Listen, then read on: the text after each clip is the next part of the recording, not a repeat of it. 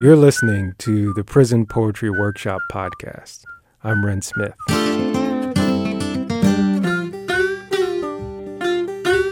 Here we present readings, commentary, recordings, and stories about the little-known and even less understood literary tradition of prison poetry.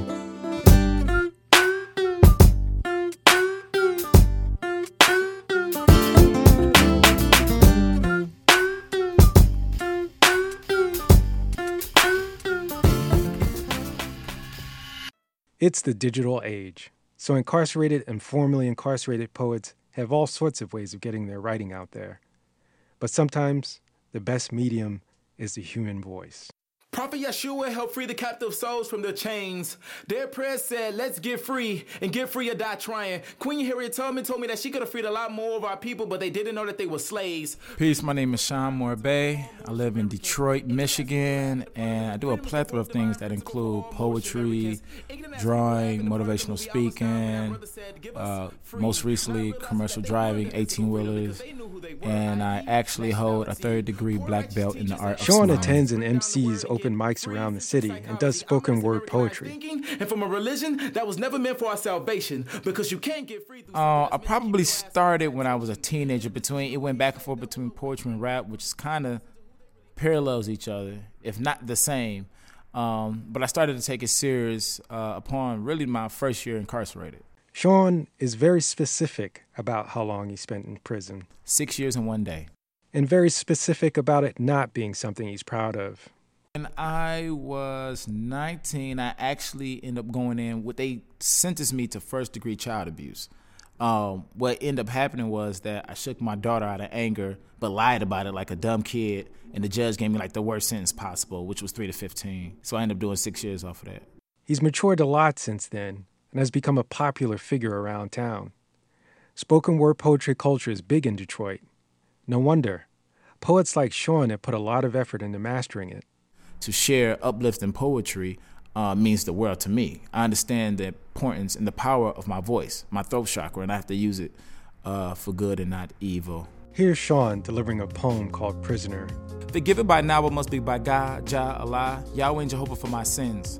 So why am I to be forever condemned by a much lesser being like you? You who knows very little of my past pain, present agony, or future hell. You who knows very little of my struggling soul, yet it is you who eyes judge me, and it is you who minds forget about me. I am still here. Why can't you see me? Forget hearing my cries. Feel them, drowning my aspirations of ever getting out, flooding my lungs of hope inch by inch, day by day with the fluids of despair. I am only getting older. Optimism that was once a close foundating boulder has de-evolved into a flimsy pebble trying to blow away in the wind, and I try my hardest to grab a hold of it. As I try my hardest to ignore the echoes that reverberate within my psyche telling me this battle for freedom, you will never win. Let me out. I shouldn't be here. Not according to my family. They said they would get me out soon. They said it won't be long. That was 2 years ago. What Sean does continues a grand tradition. We'll end today with a poem about Detroit by the current poet laureate of the city. You heard from her earlier, Naomi Long Madgett. My windows and doors are barred against the intrusion of thieves.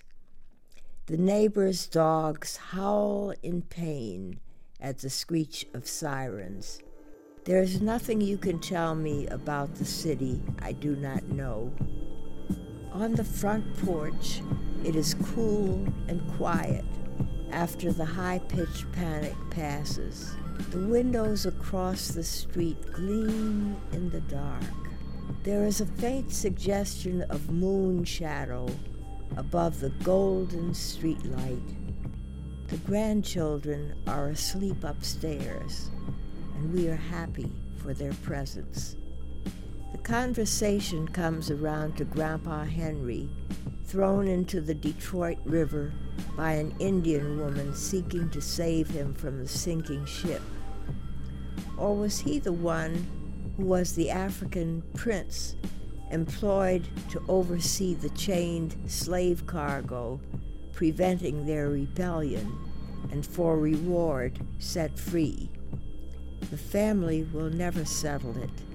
Somebody lost the history they had so carefully preserved. Insurance rates are soaring. It is not safe to walk the streets at night. The news reports keep telling us the things they need to know. The case is hopeless, but the front porch is cool and quiet. The neighbors are dark and warm. The grandchildren are upstairs dreaming, and we are happy for their presence.